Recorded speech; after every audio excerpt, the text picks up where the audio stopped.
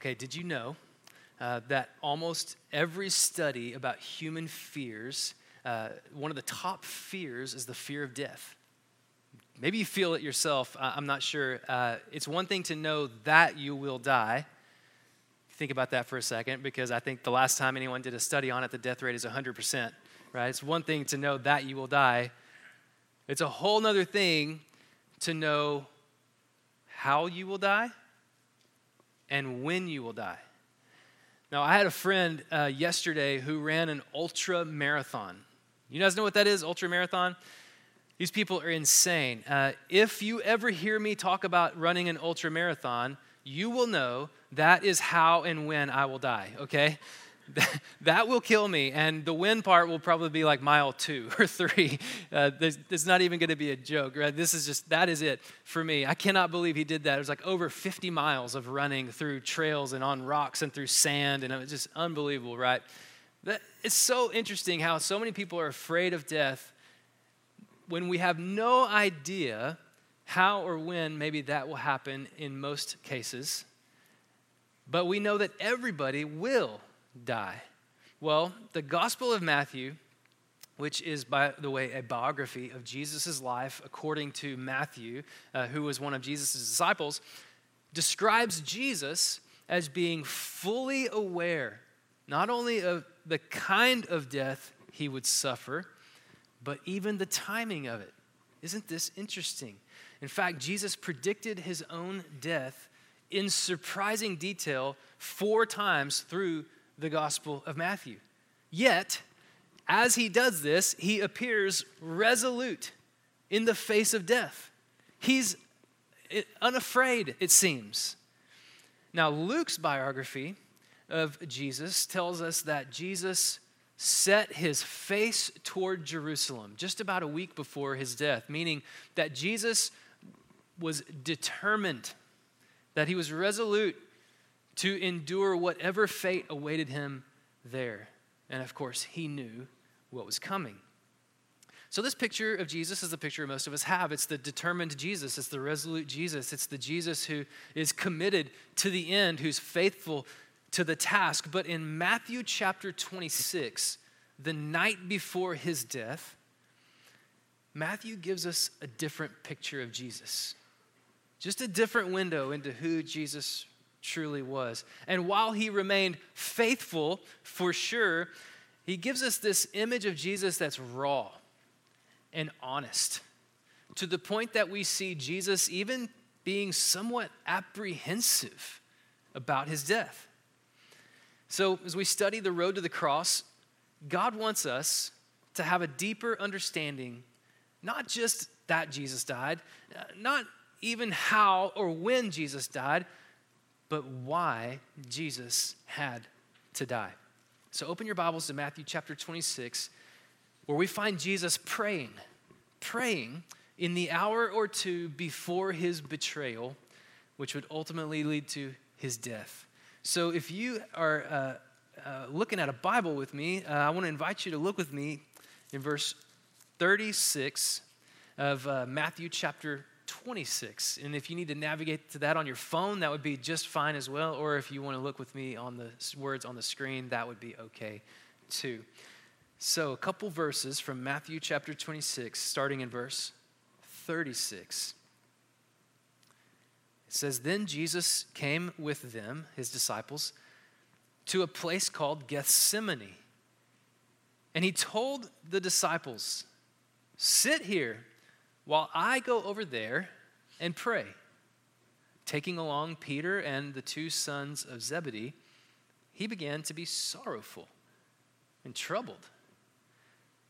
He said to them, 'I'm deeply grieved to the point of death. Remain here and stay awake with me.'" I'm deeply grieved. Did you hear that? The words of Jesus. Did you see how Matthew described Jesus? Sorrowful, troubled. Let me just set this stage for you. Jesus admits being deeply grieved to the point of death. Luke's gospel even describes Jesus as sweating drops of blood. Now, I hope you've never experienced that, but this is a legitimate medical condition that happens when you're under immense emotional stress, sweating drops of blood. This is not our typical image of the victorious Jesus. And by the way, this is no random garden. It says that Jesus led them to Gethsemane.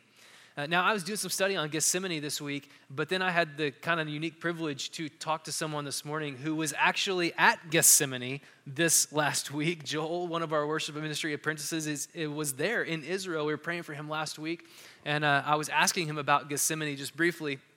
He said it was gorgeous, and we think of a garden as like what I did yesterday, where I was just getting weeds out of my vegetable and flower garden that Jill and I plant usually every year and tilling up the soil. And it's just this little like 30 by 20 area where we plant stuff. That's the garden we think of. This garden was more like a park, right? And Joel even confirmed that for me. This is like a park and somewhat of an orchard where there are olive trees all around. In fact, is kind of a place where olives were grown and then even milled. The name Gethsemane actually means olive press. Olive press. Now, the reason that's important is because this machine, this mechanism, was what crushes an olive so as to extract its oil.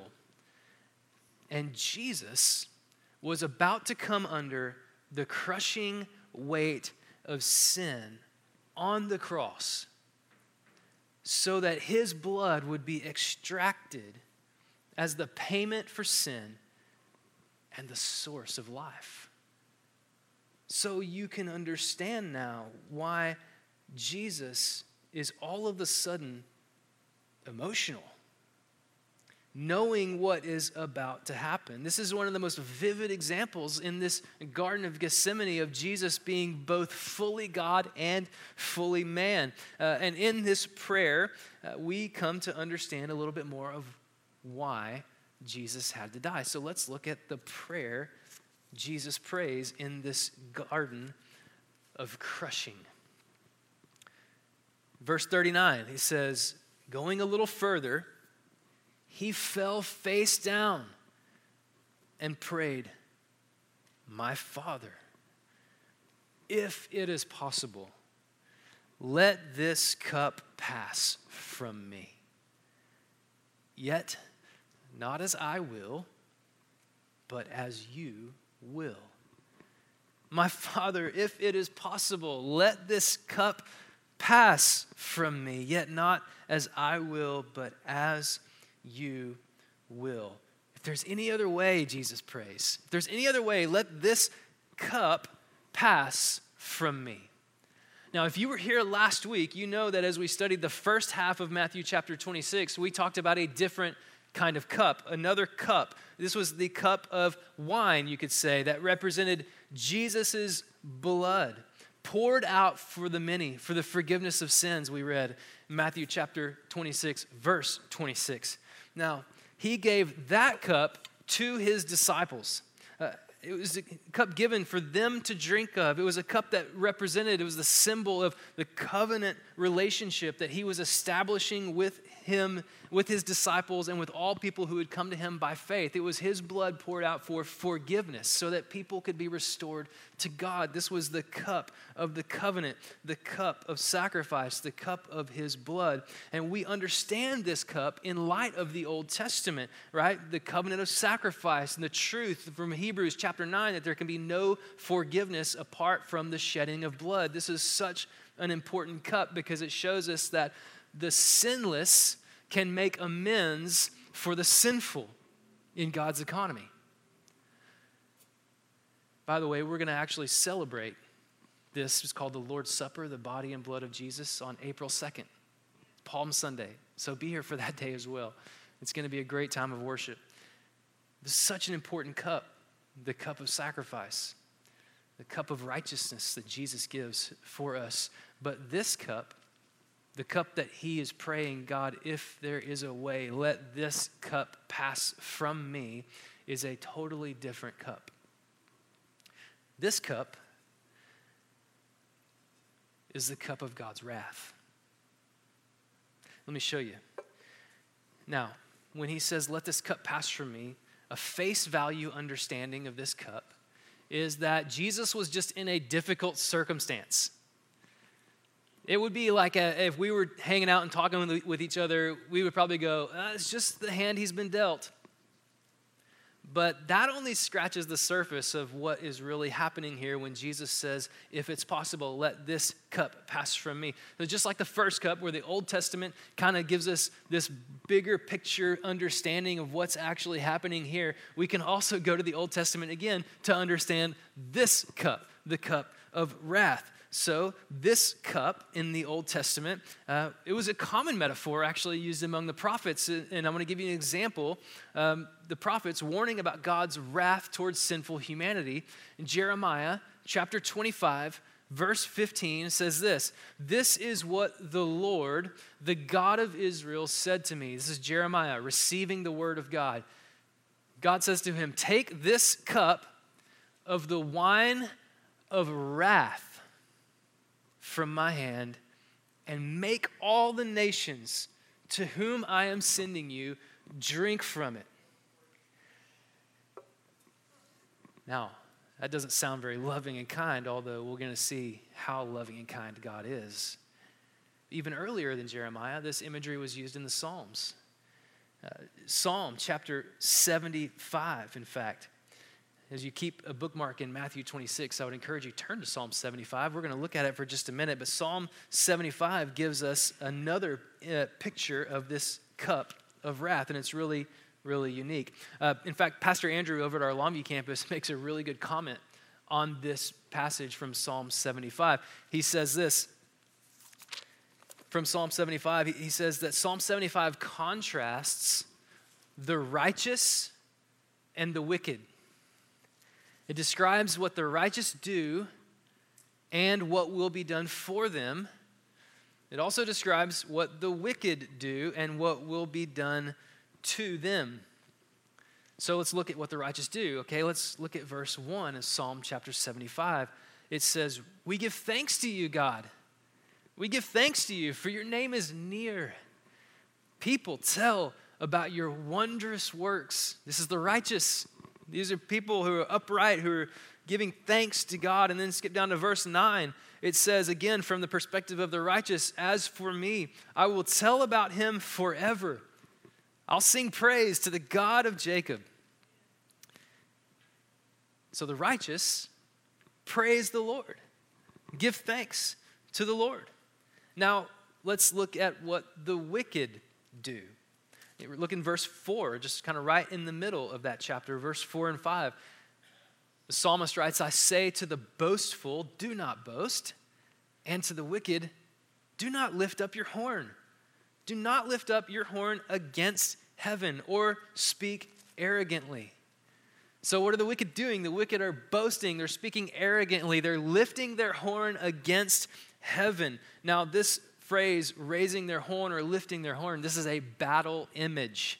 This is where we understand that the wicked, by their rebellion, are literally waging war against God. Arrogantly, they're shouting and lifting their horn against God. "God, you will not win," is essentially what they're saying. Now, do you think this will sit well with God? No. Let's look at what happens to the wicked. In verse 6, Psalm 75, the psalmist writes, "Exaltation does not come from the east, the west, or the desert, for God is the judge. He brings down one and exalts another. For there is a cup in the Lord's hand, full of wine blended with spices, and he pours from it. All the wicked of the earth will drink, draining it to the dregs." Now let's look at verse 10. It says, "I will cut off all the horns of the wicked." Remember the horns raised up? I will cut them off, God says. "But the horns of the righteous will be lifted up." And Andrew's final comment is this. He says, God is going to cut off the wicked, and make them drink a cup of his wrath to the dregs until there's not a drop left. Sinful humanity deserves to drain the cup of God's judgment all the way to the bottom. God will one day pour out this cup of wrath on the wicked. This is the reality. This is the world we live in. This is an eternal truth. This is how God is operating in the world. But with that knowledge, I want you to turn your attention back to Jesus in Matthew chapter 26. Jesus, who has never sinned. Is Jesus righteous or is Jesus wicked? It's not a trick question. He's righteous, right? Jesus is righteous. And so think about Jesus in terms of Psalm 75. Jesus is the one who should be lifted up, right? His horn lifted up.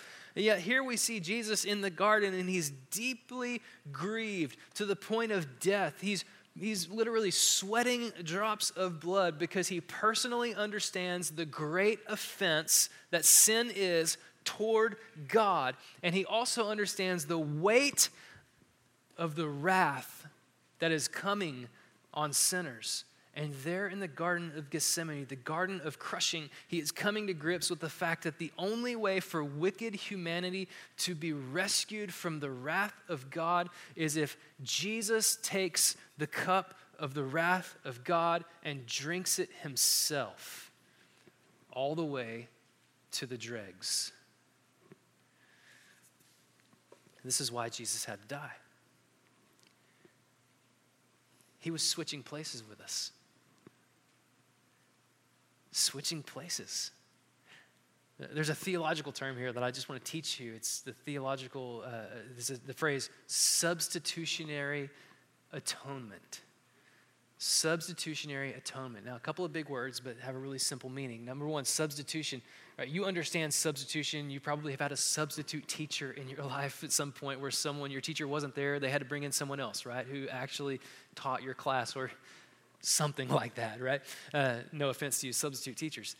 Maybe you played sports and you understand you're just like huffing and puffing on the field and you're going, Coach, come on, it's time. I need a sub, right? Someone to take my place. Now, atonement is another word we don't quite use as often as substitute, but it's a simple meaning. In fact, the meaning is in the word. I like to teach people this. Atonement, if you spell it out, and then sound it out by kind of its syllables, it says at one meant. O-N-E, at one meant. And so really, what it means is that Jesus took our place so that we could be restored to at oneness with God, that we could be made one with God again. That's what atonement means, and this is what Jesus did for us. He took our place so that we could be made at one with God again. This is the heart of Jesus toward you. But don't forget what the end of Psalm 75 said. The horns of the wicked will be cut off, and God will lift up the horn of the righteous. But Jesus is righteous, and on the cross, the one who deserved to be lifted up was cut off, so that we who deserve to be cut off could be lifted up. Not only did Jesus take our place, he reversed the wrath of God towards sin by taking it on himself. Now, Jesus makes this great exchange possible.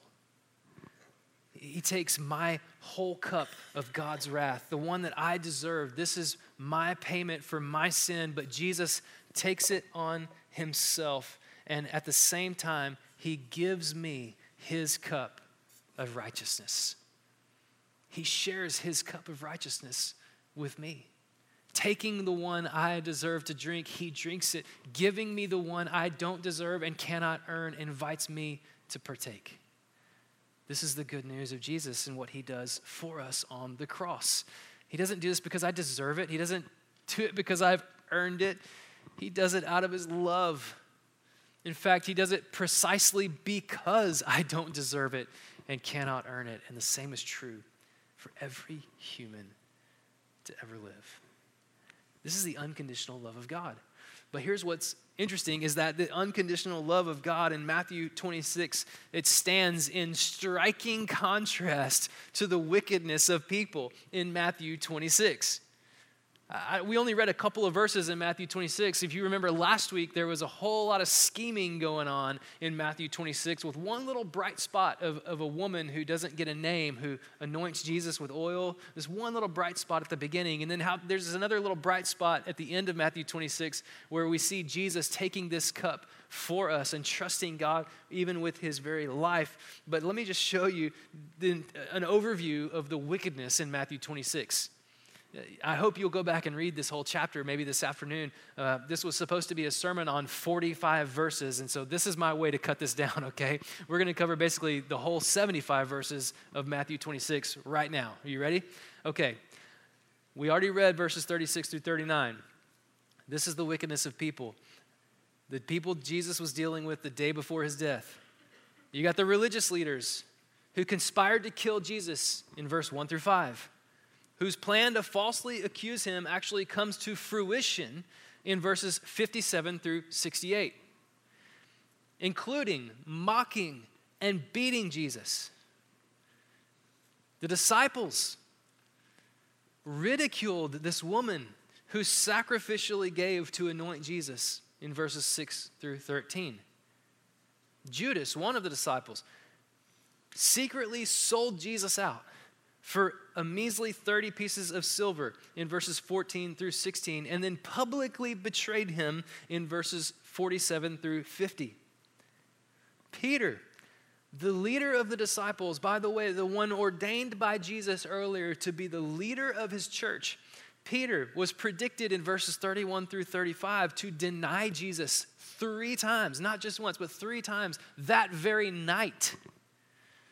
That's a prediction that actually came true in verses 69 through 75. And then you've got the other 10 disciples who were just apathetic toward Jesus when he needed them most. In verses 36 through 46, they couldn't stay awake.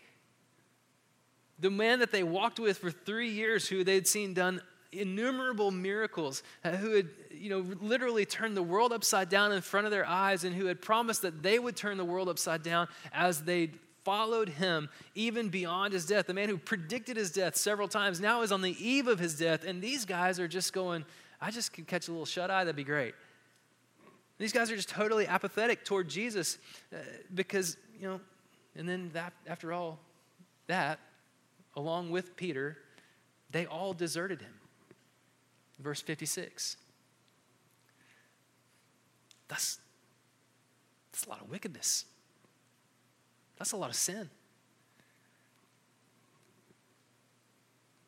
I wonder, do you feel like a failure when it comes to living a godly life? You ever felt guilty about your inability to keep up with what Jesus expects? You ever been an enemy of God? Are you guilty of spiritual apathy? Like it's been several days or weeks or maybe even months since you had some dedicated time with Jesus, studying his word, praying. You ever felt like your prayers just sort of stop and maybe you fall asleep while you're trying to pray? Matthew 26 tells you you're in good company. You're in good company. Human wickedness is rampant. And by the way, let's just call these things what they are. It's wicked. When we're apathetic towards God, it's not that I just am a little backslidden. It's wickedness. It's deserving death. It's deserving the wrath of God. When I choose unholy things, I don't just, skate by and wait till I get better. No, I've chosen wickedness.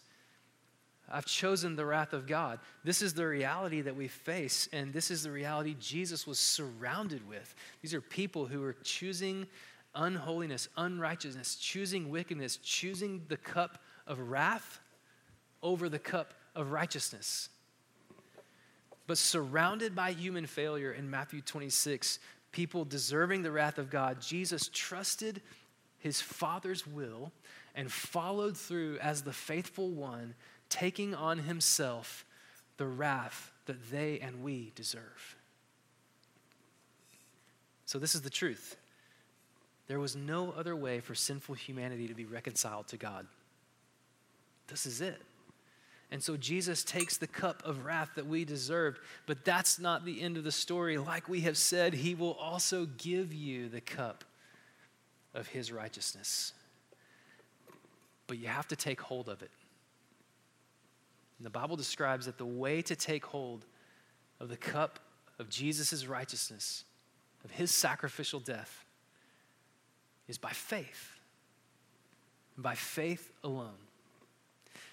Now, lots of people in East Texas have prayed a prayer along the way, maybe as you were a kid or maybe some church along the way or a revival meeting or whatever. You prayed a prayer that God would save you from your sins and you've got this cup of righteousness. But I don't know if you had this experience when I was in college and doing college ministry.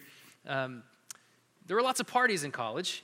And there were Christians who were trying to, witness at parties and that kind of thing, or at least they wanted to go to the parties, but they didn't maybe want to partake or whatever. So there's a lot of conversation about, well, how do you make friends with non-believers? How do you go to parties and not, partake in unholiness, that kind of thing? And so there was this kind of advice that I don't know, it wasn't very good advice, but this advice was for Christians who wanted to go to a party is get yourself a red Solo cup and leave it empty. And just hang out. Or put tea or Coke in it or something, or water, whatever. And just hang out. And you know what that does, right? Is like it just makes you sort of blend in the environment. You've got your red Solo cup and you're just sort of like hanging out and you've got it, but it's not really making any difference for you. It just means you are the same as everyone else, right? Well, I wonder if this is not what's happening a lot in East Texas when it comes to faith in Jesus Christ. Where there's a lot of people who maybe have prayed a prayer or done something along those lines, and you're carrying around an empty cup. You've got it. You've got the cup of Jesus' righteousness, but you've yet to truly drink from it. And this is the call of Jesus. You saw it earlier in Matthew 26 when Jesus passes around this cup of righteousness. He says, take and drink from it, each of you. Because this is where faith really moves into action. And as James, the half-brother of Jesus, would say in his New Testament book, faith, if it stops at just a belief, is dead. But if it leads to action, is where real life kind of happens. And so Jesus' invitation with the cup of righteousness is not only I'll take on your punishment, it's also I'll give you my righteousness with an invitation to drink deeply from it. As deeply as he had drunk from your cup of wrath, he invites you to drink deeply from his cup of righteousness. And so what does that mean? It means that your life will change. It means that you will be different. It means that you will no longer blend in with the crowd, but you will stand out from the crowd. You'll experience new life in Christ because he experienced your death. This is what Jesus invites us to, and this will be your new reality. So I just have 4 quick things that I want to share with you that can be your new reality as you take and drink of the cup of righteousness. The first is this, is redemption. Redemption. All the times you felt like a failure, Jesus redeems that. All the times you felt guilty, Jesus redeems that. He restores that. He gives that back. He makes it whole again. And this is so amazing. The gospel isn't for perfect people. When we were planting churches in South Dakota, we had this tagline for our church that was, "No perfect people allowed." And that resonated with people. I mean, we would meet people all over the place, and they would see our shirts or our hoodies or whatever and say, "No perfect people allowed." They're like, "What is that? What's no perfect people allowed?" Because it resonates, because they understand that they are not perfect. You and I are not perfect. No Christian will ever be perfect. We are failures. But the gospel is for failures. It's not for perfect people. Jesus redeems broken people, failing people. Even Peter. I love this story about Peter in Matthew chapter 26 because this is the guy who's supposed to be the leader of the church. Like he's kind of the de facto head of the disciples. He's in Jesus' top 3, right? But then he denies Jesus 3 times. And if you skip down to the end of chapter 26, all the way at verse 75, it says that he wept bitterly. He realized after he had denied him 3 times, the rooster crows, the words of Jesus had come true, and he just separates himself from life for a moment, and he falls down and he weeps. But that wasn't the end of his story. Because that was Thursday night. By Sunday, Jesus died on Friday. By Sunday, Peter has already reconvened with the disciples. And then that's where they get the news from these women that Jesus has risen. And Peter's one of the first of the disciples who make it to the empty tomb. And there's this beautiful picture of redemption. Then in John's gospel, it's this picture of eating breakfast on the shore with Jesus, where Jesus says to Peter, if you love me, feed my sheep. And he's basically reinstating Peter as the leader of the church. And this is the beauty of the cup of righteousness, is when you drink deeply from it, you experience redemption. The second, let me just almost miss this. This is so important. But the book of Ephesians, Paul's letter to the church in Ephesus in chapter 1, verse 7, it says, in him we have redemption through his blood, the forgiveness of our trespasses according to the riches of his grace. Beautiful, beautiful, beautiful promise. The second reality when you drink deeply of the cup of righteousness because Jesus has taken on your cup of wrath is rest. Rest, which is just simply this vivid reminder in Matthew 26 that we can do nothing to earn our salvation. We can do nothing to earn God's forgiveness. We don't deserve it. We can't earn it. And so if Jesus was willing to drink to the dregs our cup of wrath before we did any ounce of effort to earn it from him, how do we continue living in guilt and shame and a performance mentality in our faith? And man, if we can rest in our salvation, that means we can be open about our sin. That means we don't have to be afraid. We don't have to hide. It means we can just relax. Do you know most of the effort of the Christian life today is Christians trying to hide their sin from other Christians, and it's totally unnecessary because we're all failures, and this is a gospel of redemption, and we can be open with one another about even our worst failures because you cannot fail at deeply enough that Jesus has not already taken on the wrath of that failure. And he invites you to take his cup of righteousness, which is a cup of rest. As we mentioned earlier, Matthew chapter 11, 28 and 29, come to me, all you who are weary and heavy laden, and I will give you rest. For my burden is light, my yoke is easy. These are the words of Jesus to you. Rest. Third thing is this, resurrection. Now, I know it's not Easter yet, but this is it. Resurrection is even here in Matthew 26. Matthew 28 is where the actual resurrection of Jesus happens, and we're going to get there here in a few weeks, but resurrection is here in chapter 26 as well. You may have even missed it because it's a small verse that can be quickly passed over. In fact, the disciples didn't even acknowledge hearing it when Jesus said it in verse 32, but he says in verse 32, if you've got it open still, he says, after I have risen, I will go ahead of you to Galilee. They didn't even acknowledge it. They just kind of, kept going. Then Peter was like, I'll never deny you, right? And then he did eventually. But how did they miss this? Because Jesus has predicted his death, and now he's predicting again his resurrection. Well, after the resurrection, when the women were at the tomb, Jesus told them in Matthew 28, I think it's verse 7, he said, go and tell the disciples to head to Galilee where I'll be waiting for them, as I have already told them. Well, he had already told them. They just spaced on it. They missed it. And we might have missed it too if we're just reading through Matthew 26. But the reality is the empty tomb was only possible because Jesus emptied the cup of God's wrath. And so this sets the stage for Easter coming up, but also teaches us this reality of existence in life with God, that you cannot have resurrection without death. And embedded in this reality is a promise to you and a promise to me, a promise to every believer in Jesus. Whatever you're enduring, whatever you're suffering, whatever loss you have incurred, whatever sacrifice you have had to make for the sake of Jesus Christ, resurrection is coming. Not just the resurrection of Jesus, your resurrection. The resurrection of everything good and holy. When at the end of time, all evil and sin will be punished and cast away, and God will restore everything to himself. All things reconciled, all things made new. That means resurrection.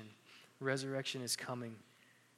It's not just a moment in history to be celebrated, as we will celebrate it in a couple weeks.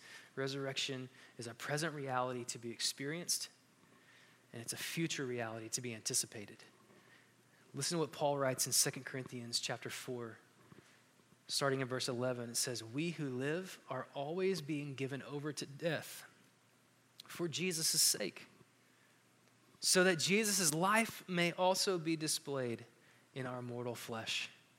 This present reality of resurrection. It says, "For we know that the one who raised our Lord Jesus will also raise us with Jesus. Therefore, we don't give up. Even though our outer person is being destroyed, our inner person is being renewed day by day. Our momentary and light affliction is producing for us an absolutely incomparable, eternal weight of glory. So we don't focus on what's seen, but on what's unseen. For what's seen is temporary, but what is unseen is eternal." And so Jesus takes your cup of wrath, hands you his cup of redemption and sacrifice, and he says, this is a cup of resurrection. This is a cup of new life to be experienced. The last thing is this, and it's what this cup is. It's what Jesus calls it. It's the cup of righteousness. The gift of Jesus' righteousness is also a call to righteousness. It's a call to righteous living. The Bible says, "Be holy as I am holy." Psalm 75 shows us what this righteous life looks like, right? It's a life of praise. Not just of singing on a Sunday, but a life that is defined by God being your sole object of worship, where everything about you lifts him up rather than lifts yourself up against him.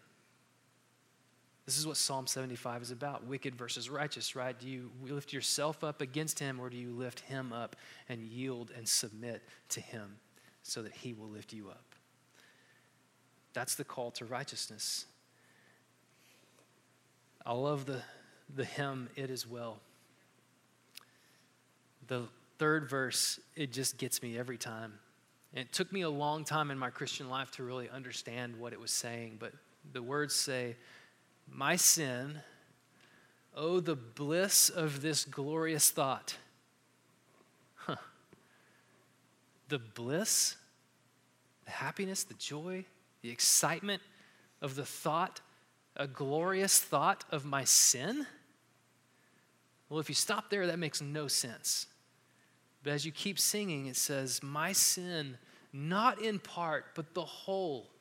Like not just part of who I am, not just part of my, but all of my sin, past, present, future sin, all of it is nailed to the cross, and I bear it no more. Praise the Lord.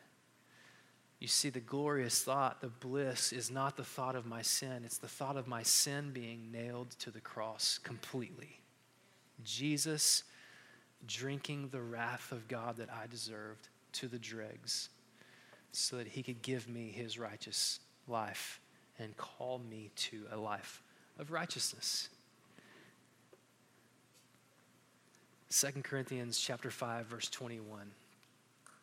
It says, "He made the one who did not know sin to be sin for us, so that in him we might become the righteousness of God." This is the good news of Jesus. In a moment in the garden of crushing, opens us up to the reality that Jesus was crushed for us. Even 700 plus years before this, in Isaiah chapter 53, it would talk about Jesus being crushed for our iniquities to pay for our sin. The question is, which cup are you going to take hold of? Are you going to keep your cup of wrath? Or you let Jesus take it for you and take his cup of righteousness, which will change everything about you, including your eternity? Just pray with me. God, I'm floored by this reality. I don't understand why you would do this for us. And I try to comprehend your love for me, and it is unbelievable. And so God, make the choice over and over again by faith to believe that what you say is true, that you paid my price for sin. You paid my penalty. You paid my debt. And you give me eternal life. You give me a restored relationship with you. You give me your righteousness imputed into my life. I don't deserve that. Can't earn it. So I'm just floored by it even again. God, help us be a people who carry and drink deeply from your cup of righteousness. We pray in Jesus' name, amen.